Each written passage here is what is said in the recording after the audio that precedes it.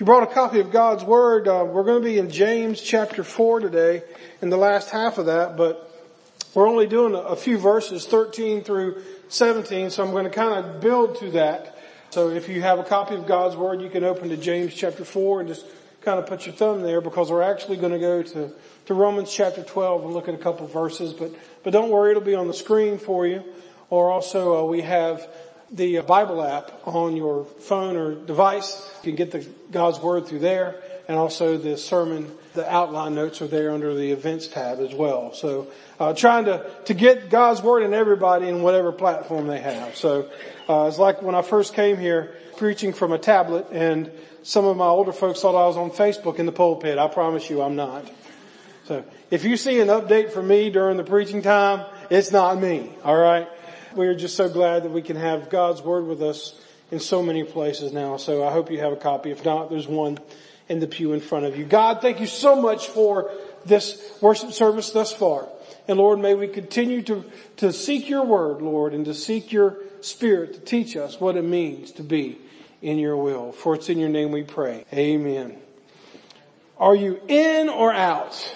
I like that picture because that person is actually, I guess they call it base jumping. He actually went to the top of a mountain. He's got a parachute and he jumps off and then opens the parachute and glides down to the bottom. At that point, he's committed to that. There's no going back at that point.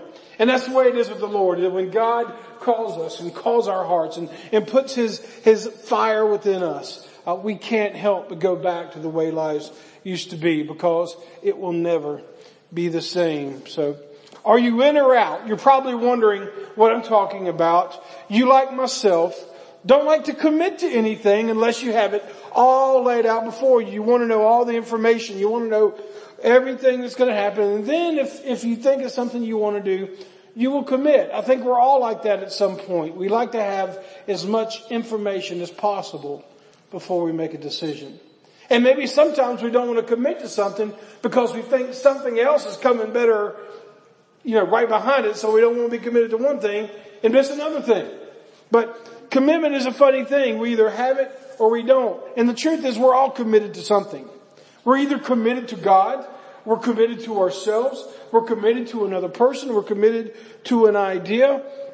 But when we are asked to commit to something, we have a choice, and it can either be a positive choice that has a positive outcome, or it can be a negative choice with a negative outcome, or possibly no real outcome at all. And I got to tell people that there is no holding pattern with God.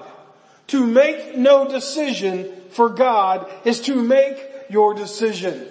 At the end of the day, when we are judged for what we have done on this earth, if we were that person that said, I'm going to put it off, I'm going to put it off, I'm going to put it off, one day it is going to be too late. Today is the day to live for God, or today is the day to live for yourself. Jesus himself said, look, if you try to live for me and live for the world, you're going to be miserable. And as a matter of fact, the thought of you doing that makes me want to vomit, because it just turns my stomach so much. Either live for me and be hot, or don't live for me and be cold and enjoy it, because that's all you're going to get. And so, but when it comes to commitment, we think of that like in an athlete, and the coach says, like Dabo Swinney, are you all in? Are you all committed to this team? Or an employer will ask you to their employees, are you committed to this organization? Or maybe a parent will tell their family to get in line with whatever plans that they want them to be committed to. They use the old line, I'm your parent and I said so. And then as a child, that's over, discussion, and you get in line, right? Well, I have a question for you today. Are you in the will of God? Are you in the will of God? I have to say that this saying is ever popular among youth, because they're always looking for the will of God. And I think over the years there have been many times talking with teenagers and even adults too about trying to find the will of God. And unfortunately, it is probably one of the most misused breakup line among Christians who are dating somebody. Well, don't ever tell somebody, well, it's not in God's will. Because, really, if it's not, you should have known that beforehand, right? And, so it's kind of that's a sticky point for me because I guess, maybe because I heard it so much when I was a teenager. But all joking aside, so many people are trying to find God's will. And my question for you is, are you in God's will? And I want to share with you today that this is not some grand realization you're going to come to by the end of this sermon. We are either in God's will or we are either out of God's will. So how can you answer that honestly today? Are you in the will of God? Your answer might be, well, I think so. Or maybe, I hope so. Or maybe you're one of those, I definitely am in the God's will. Or you might be that person who says, no, I am definitely not in God's will. I don't know what your answer will be. And it doesn't matter. It doesn't matter what your neighbor thinks your answer will be. God knows. God knows even if you don't want to answer that. He knows. And I got news for you. He loves you anyway. And so are we in the will of God? How can you know for sure that you're in the will of God? Well, the Bible is full of verses. I'm going to give you a few this morning to kind of set the pace for what we're going to read in James. Romans 12 verses 1 and 2. Paul defines what the will of God is. He says, therefore, brothers and sisters, in view of mercies of God, I urge you to present your bodies as a living sacrifice. What is a living sacrifice? A living offering, like something where you're actually giving your life to Him. He wants you to be holy and pleasing to God because this is your true worship. The way we worship Him, yes, the music is important. The raising hands can be important. The shaking of hands can be important. And the getting the big 5-pound Bible off your coffee table can be important. But all of those things actually are not important. It's the way we live our lives. And we worship Him by sacrificing ourselves for Him. This is our act of worship. And then he says, verse 2, do not be conformed. Do not be conformed to this world. When I think of conformed, I think of somebody that's trying to twist their body and twist their theology to make it fit with what everybody else thinks, all the while becoming a cheap imitation of who God has created them to be. But he says, do not be conformed to this age, but be transformed by the renewing of your mind. Folks, if you want to think about godly things, you need to decide to think about godly things. And then it says, so that you may discern what is good, pleasing, and the perfect will of God. When I hear the word discern, when you are discerning whether you are in the will of God or not, I think about driving down an interstate. You have to discern what your speed is. You have to discern how fast you're coming up on this person. You have to discern whether it's safe to turn left or right, or to get in a passing lane, or to ride in the slow lane, or whatever. All of these things go on. You are discerning non-stop. That is what the will of God is. We are discerning minute by minute to be either in God's will or out of God's will. Jesus Himself talked about God's will on several occasions. One of them, he declares in John 6:38, he says this. There we go. For I have come down from heaven, not to do my own will, but to do the will of Him who sent me. So even Jesus Himself said, it's not about what I want to do. It's not my life. My life is His life. And I'm going to do what He wants me to do. And then Jesus' demand upon us in Matthew 12:50, that'll be on the screen as well. It says, for whoever does the will of my Father in heaven is my brother and sister and mother. Folks, when we are a Christian and we are in the will of God, we choose to obey God, we choose to yield ourselves to God, we are proving that we are one of God's children. For example, I'm sure you may have seen it or maybe even experienced when you're out in public and you see someone who a parent tells a child to get in line and to do this, and they don't, and they throw a temper tantrum, and then it just gets worse, and you think, well, my kid will never do that. And then before you know it, you find your kid wanting to try to do that as well. And look, if that's you, that's fine, but the issue here is not parenting. The issue is that when an authority tells us to do something, we ought to fall in line and do it. Because if we can't respect our parents, we can't respect authorities. If we can't expect authorities, we can't expect those that are over us. And the bottom line is, if we don't respect God, we don't respect any of them. Knowing God's will for our lives may be as easy as this. Knowing God's will for your life may be as easy as knowing what you like to do and what you don't like to do. Have you ever thought about that? That maybe you are in God's will doing what you like doing. The caveat here, the test, the litmus test of whether what you're doing is in God's will or not is, does it match up with Scripture? And if what you do is matching up with Scripture, I can guarantee you are in the will of God. And it doesn't mean that all of you have to be preachers, all of you have to be teachers, but if you are using what you enjoy to serve the Lord, then you are in the will of God. Now, as we approach our passage this morning in the book of James, we see the focus has now shifted from drawing closer to God to now honoring that commitment and obeying Him by doing what He asks. There was a father who wanted a toy at his office. And so he took it home. He had 3 children. And he brought this toy home. And of course, of the 3 kids, they wanted to know which one of them were going to get that toy.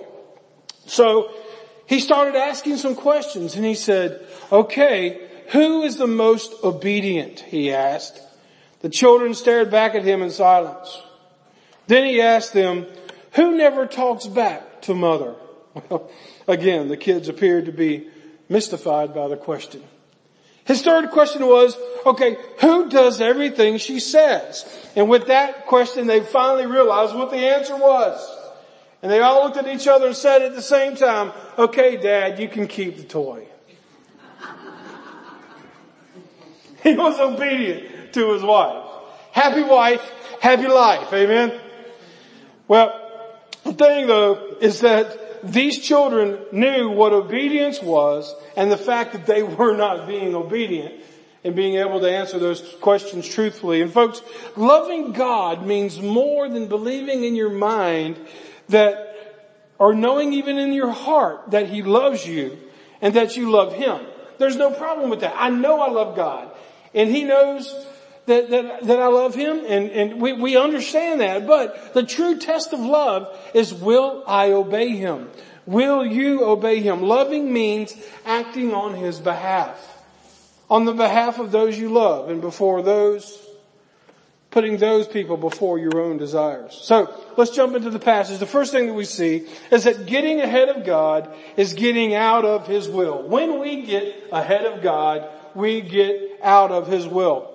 Starting at verse 13 of chapter 4 of James, it says, come now, you who say, today or tomorrow we will travel to such and such a city and spend a year there and do business and make a profit. Yet you do not know what tomorrow will bring, what your life will be, for you are like a vapor that appears for a little while and then vanishes. What we see here, with a little background, is James is addressing those people in the church who believe their own hype. James was, evidently there were people in the church whose very success was their God. I mean, they were successful businessmen, and there's nothing wrong with being a successful business person. There's nothing wrong with having wealth because you can use that wealth to serve the Lord. But these guys, they thought that they were better than other people, and church was just a place where they met, but their bigger goal was not worshiping. Their bigger goal was how they were going to get their pocketbook bigger, how they were going to grow their businesses. And so they were worshiping, but their priority was not worship. Their priority was themselves. Their priority was, as the Bible says, was to make a profit. You know what there's no evidence of in that passage? Not once did it say any of those people that were talking said, you know what, I want to pray about it. You know what? I'm going to go to the pastor and talk to him. I'm going to surround myself with a group of people. I'm going to see how I can use my business this year to help God's work. None of that. It was all about, hey, today I'm going to do this. Tomorrow I'm going to do this. And hopefully by the end of the year I'll be a Fortune 500 company, blah, blah, blah, blah, blah. And all these other things. They were making their plans step by step. And now some of you may not be like them and have businesses to plan, but oh yeah, we have got planners in this church. We have got people that are into detail. Some of you, whether it be on your electronic calendar or a handwritten journal or a page, or like in my house we have a dry erase board calendar on the refrigerator, you know, where we have everything mapped out. And sometimes we have several months out, and sometimes we have several years out. Sometimes as a church staff we'll get together, we'll plan out future events, and planning out future events is okay, but the problem is these people did not factor God into those plans. And you would be surprised how easy it is for Christians to do the same thing. You would be surprised how easy it is for ministers and church staff in churches all over to do the same thing. To make, oh man, if we have this logo, if we have this graphic, if we have this figure, if we have this one thing, people are going to just flock to Jesus. Now, I've never seen smoke and lights lead one person to the Lord.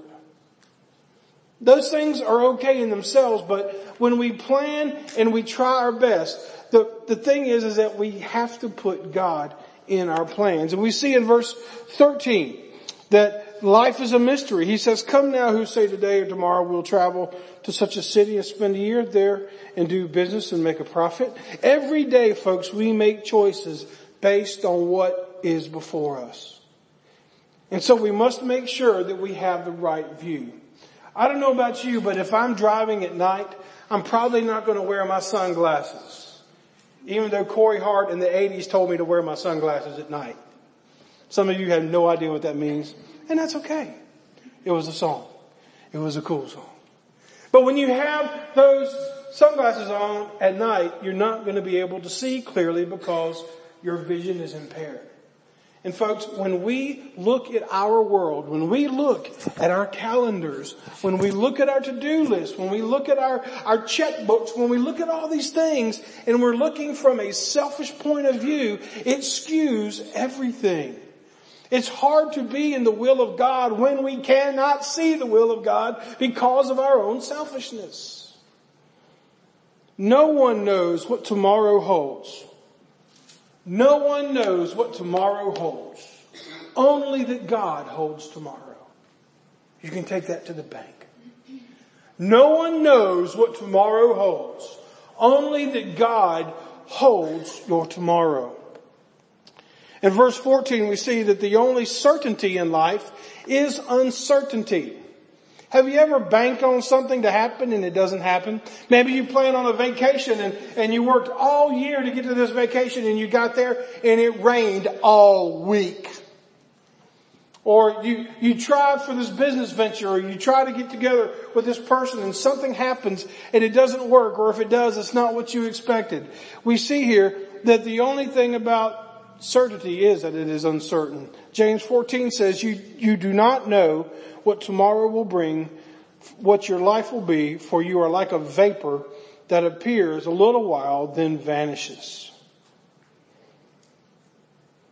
One translation says instead of vapor, it says like a morning fog.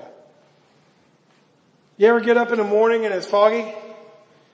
And you have to turn on your fog lights or do something to where you can see a little bit further in front of you. And before you know it, the sun comes up and it burns all the fog off and everything is fine. But that haze is our life. I mean, think about it. Yes, some of you have lived a long time. And God bless you for that. Some of you have yet to have your life in front of you. But the thing is, it doesn't matter if you live to be 100 and get your face on the Smucker's jar on TV. Or past that. The thing is that it doesn't matter how long you live, it is but a breath, but a fog, but a moment to eternity. So many people live like this time is all that matters. Folks, this is just warm up. This is just a dry run.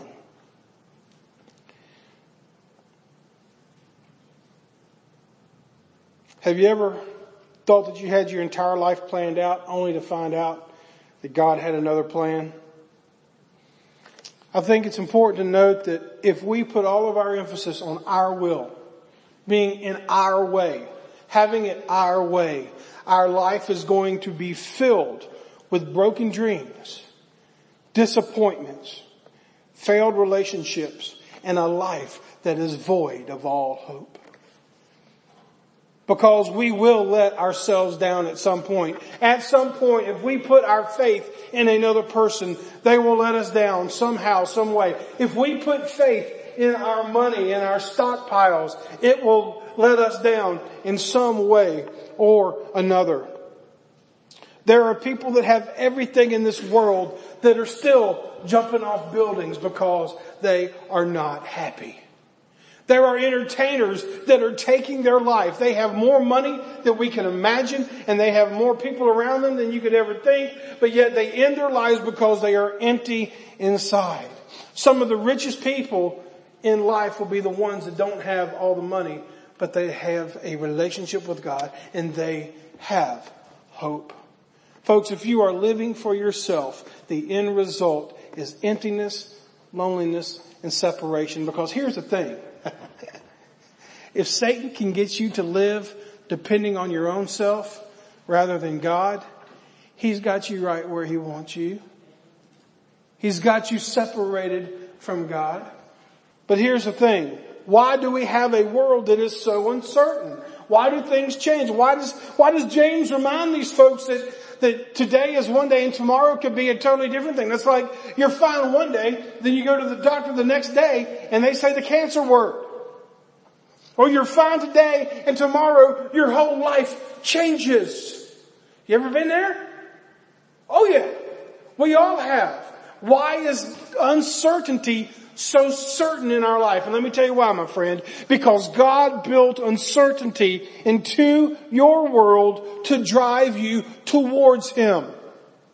That is why we cannot count on the world, because God wants us to count on Him. I know it's tough today. I know tomorrow doesn't look much better. And the next day. Or maybe it looks great for you. But the thing is, things can change on a dime. And what James is telling these folks is that, look, you can make all the plans you want, but if you leave God out of it, you are sorely mistaken. God is the one constant force in the universe.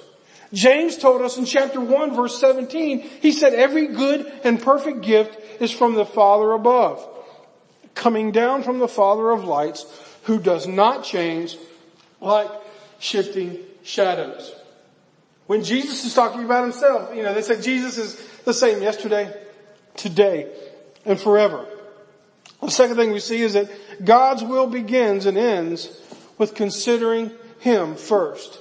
God's will begins and ends with considering Him first. Verse 14 says, instead you should say, if the Lord wills, we live and do this or that. I have learned this before. And I learn it more every day. If these guys that we read about a few verses ago would have simply said, they're in church and they're talking about their plans, if they could say, you know what? If the Lord's willing, this is going to happen. If the Lord's willing, this is going to happen. It's like I have found myself, I'm nowhere near wanting to retire, but we've talked, Don and I have talked a little bit about retirement plans and stuff like that, because we're probably closer to the point of the hill than we were approaching it. And before you know it, we'll be rolling down it. Whatever that hill is. But we talk about these things, and I find myself even in that saying, well, this is what we want, but if the Lord allows, if the Lord wants us to do that, because I have learned over the years is that when I accepted a call in the ministry, I had in my mind what it was going to be, and God said, yeah, you think so. As I've told people before, I never wanted to be a pastor. I wanted to be a youth pastor for life. Actually, I wanted to be a musician before that and be a Christian musician. But I'll tell you what, I am so glad it worked out the way it did. Because I don't think living on a bus is for me. Or I don't think 500 pizza blasts a year are probably going to be good for my figure. We have enough pizza here now in Home Park, don't we? Amen? I think I'm going to have an endorsement on my back that says Little Caesars. And that's all right. But the thing is that when I think about what my plan was and what God's plan has become, it is so much better. So I have learned over the years to say, God, this is what I would like, but you go wherever you want to go. You take me wherever you want to take, and you do whatever you want to do. And yes, it's going to hurt, and yes, it's going to be rough, but I know in the end, it's going to be best. Because if I have my will, I'm going to mess it up. I want your will. And that's what you can do in your life. Some of you are older, and your time for planning has come to fruition. But yet it doesn't matter how old you are. You still have got another day, another hope, another moment. For those of you that are younger, that are having children, you're thinking about, okay, there's college and there's retirement and there's all these other things that we're going to have to start thinking about. Look, it's okay to plan for those things, but don't just say, okay, I'm going to plan all this. Oh, and I'm going to throw a little God in the bottom of it. That's not what James is saying to do. Jesus warns us about the dangers of not considering Him. In Luke 12, He talks about the parable of the rich fool. And this rich fool is talking about how he's going to build bigger barns, and he's going to build bigger silos, and he's going to save all of his harvest so he can just sit back and enjoy and eat, drink, and be merry. Just enjoy the big life. And then God says to him, you fool, this very night your life will be demanded of you, and the things that you have prepared, whose will they be then? I have seen people that have prepared all their life to amass their wealth, and then they die, and then nothing happens but the family fighting over everything that's left behind. Sometimes even before their body is cold. Is that what you want from your life? A life filled with things that people are going to fight over? I don't think so. God has built His universe with laws. And He has created you and I to operate within these laws to live life to the fullest. The last point we see is that to be out of God's will comes with serious consequences. To be out of God's will comes with serious consequences. He says in verse 16, but as it is, you boast in your arrogance, and such boasting is evil. So it is sin to know the good and yet not do it. Whew, he is stepping on some toes here. And I'm talking about mine. James is like that guy that, some of you are like, I don't care what people think, I'm going to just say it. That's James. He is taking all of the pretense that we have about coming to church and being Christians and trying to look the role, and he just shreds that apart, and he makes us look at a mirror at ourselves and see who the real person is. And he says here about this, he says, James lets the air out of their ego by calling them on their arrogance and evil. You know what an arrogant person is doing? If you know somebody that's arrogant, cocky, sure of themselves, there's one thing to be confident. But to be overconfident and to be arrogant, that is them covering up for their weakness. You show me an arrogant person, I'm going to show you a person, if you get them in a room by themselves, they'll admit, yeah, I feel weak. As a matter of fact, Christ was the opposite of that. Christ, what's the antithesis? What's the remedy? What's the antidote for arrogance? It's humility. Jesus Himself, who was God, set that aside. He humbled Himself to be obedient to death and to the cross, so that when you study His life and when you worship Him, He's going to know the pain that you're going through. His heart was broken. He was backstabbed by people. He was accused of things that He didn't do. He had a mother to take care of. He had brothers and sisters that thought he was crazy. He had all of these things that you're going through, He has been through, and He is God. He wasn't arrogant. He humbled Himself. What a model for us as well. And an arrogant person ignores the will of God. I can remember as a child walking in the woods with some folks or some other guys, some friends from the neighborhood, and their father was taking us to the woods, and I saw something, a path or something like that, and I thought, I'm just going to go over here real quick and see this. And so I walked away from the group, and then when I turned around, it's amazing how much the trees look alike when you're separated from people you know. And so luckily through a lot of tears, because I was a kid, I cried, okay?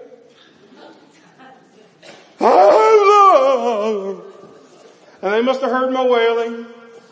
And so they came back. And, the simple answer is this, like the man said, the boy's father said, when you're in the woods, never leave the leader. Never leave the leader. Folks, when you are searching God's will for your life, never leave the leader. And then in verse 17, this is where he punches us in the face, so to speak.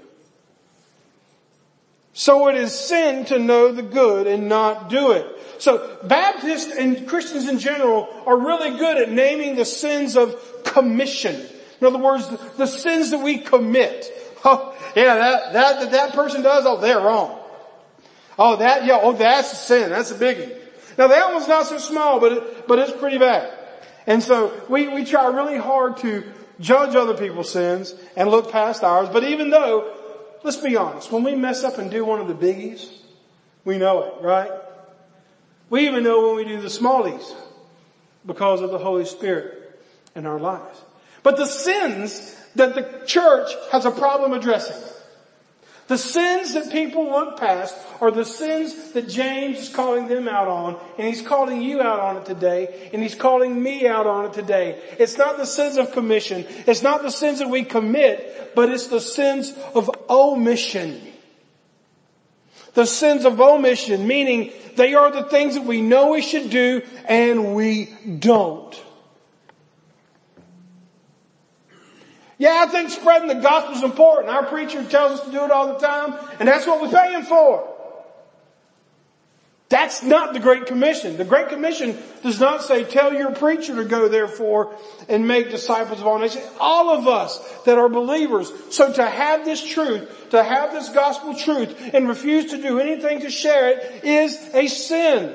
To know that we should not do something or know that we should do it and not do it is a sin. So I think about that person that spends Sunday after Sunday in the same pew doing nothing for the Lord.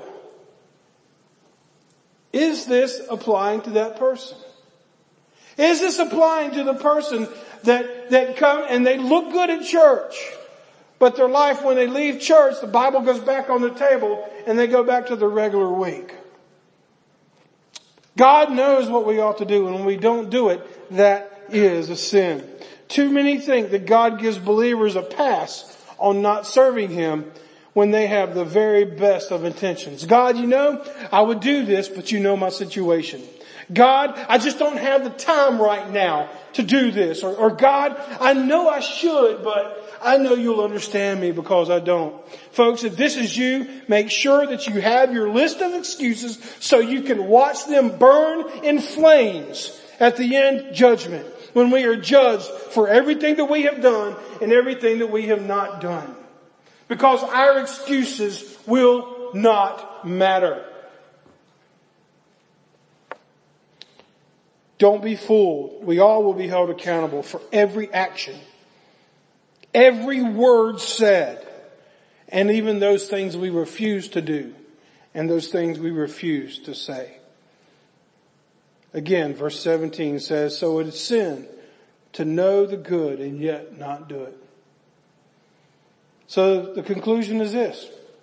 Living in the will of God means yielding to Him. I asked you at the beginning of this sermon, how do you know that you're in the will of God? And I've told you, I've showed you what the Bible says about the will of God. I've showed you what James has talked about, these people that were not in the will of God, and he challenged them to get themselves right. To be in the will of God means to be yielding to Him and to make our life match up to His Word. And if you do that on a daily basis, minute by minute, discerning what is God and discerning what is not, you are in the will of God. You know what the good thing means? Every road has a pothole. Every road has a speed bump. There's a lot of potholes in South Carolina roads, I'll go and tell you that. But roads and speed bumps and rest areas and pull-offs. Folks, you're not going to be hitting it 100%. You're going to have good days and you're going to have bad days. But my friend, I love you. And let me tell you, to be in the will of God is a moment by moment decision to obey Him and His Word and to do what He's called you and I to do. Let's pray. God, thank you so much for your word today. And Lord, my heart goes out to that person that's here that they've been struggling to find your will in their lives. And I don't know if they've been waiting for some big aha moment, but Lord, I hope that if nothing else, they see this morning that it's not about the aha moment, but it's the minute by minute decision to give you glory and to follow you. And they started today by deciding to get up, get the clothes on and come to church and to hear your word preached. And I pray that they are encouraged to know that whatever plans that they have, that they keep you involved at the top of them.